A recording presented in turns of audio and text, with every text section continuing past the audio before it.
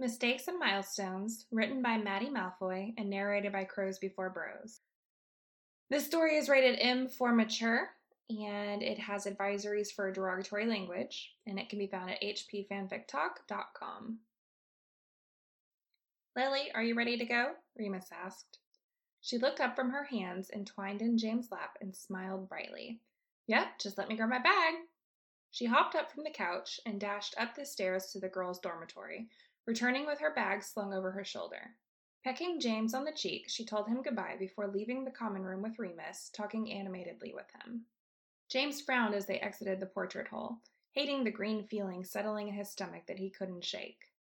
This was their 6th or 7th time going off together outside of the common room, laughing and smiling at each other. Even before he'd started dating Lily, she'd never really taken an interest in being friends, per se, with Remus. If anything, she was his direct competition for top student of Gryffindor House, and her mean streak was well known at this point in their school. Either way, he didn't want to talk to Sirius about these feelings and concerns, because Sirius would surely just laugh at him and tell him to let it go. Sure, she'd hung out with Remus before, when James and Sirius were bound into tension with Filch or Professor McGonagall, but Peter had usually been there too, right? He supposed the last few times Peter had gotten into trouble on his own, though, leaving just Lily and Remus to hang out. James shook his head to clear it of these thoughts. They were almost done with school. 2 more months and their newts would be over with, and they'd all be Hogwarts graduates. He'd already started talking to Lily about moving in together after they were done, into a small flat in Godric's Hollow near his parents' old place. She seemed enthusiastic about the idea, really showing him more than telling him at the time. But now he was seriously beginning to doubt her and her commitment to him, even though she knew how head over heels he was for her. The portrait hole opened, causing James to reflexively look up from his Transfiguration textbook. Lily walked in with Remus, the two of them laughing and smiling at each other. James frowned when he saw Remus was carrying Lily's book bag for her. She tucked a loose bit of hair behind her ear and looked up at Remus through her lashes. Envy was washing over James as he watched the whole thing from across the common room. Where the hell had they gone off to for 6 hours after dinner? Why wasn't he even invited along? James was nearly ready to tear his hair out studying for his Defense Against the Dark Arts newt. Sirius wasn't even working, instead trying and failing to flirt with Marlene over by the exploding snaps table. Peter had nodded off ages ago, the poor kid.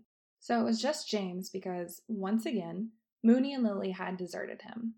He was getting really tired of this shit. He felt like he hadn't seen his girlfriend in weeks, let alone one of his best friends that he literally shared a dormitory with.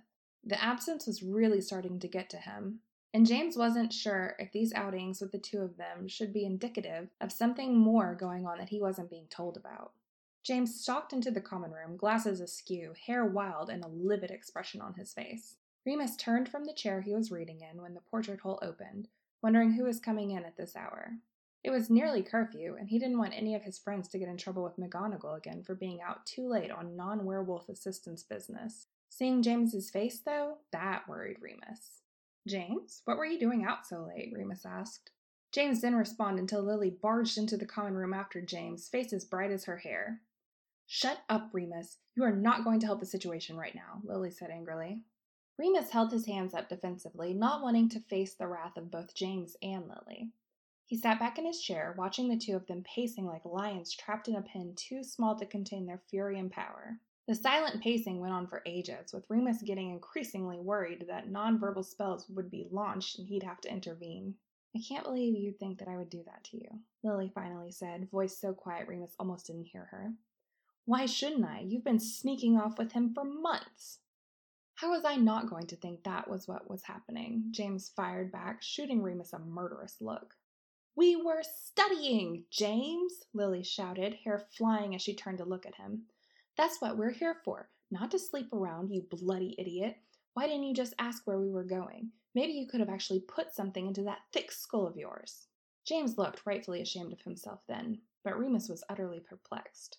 I'm not bloody cheating on you, James, Lily finally exclaimed. Remus understood instantly then, and he felt heat rush to his face in secondhand embarrassment for James, mixed emotions running through him at the implication of Lily's statement. Now would probably be a terrible time to reveal to her that he'd crushed on her all throughout 5th and 6th year, up until James had made it clear he was pursuing after her, and Remus stopped any attempt of his own indifference to James. I'm sorry, Lily, James apologized. Why didn't you just ask, Prongs? Remus chimed in, the hurt evident in his voice. James whirled around to face Remus. Sorry, mate.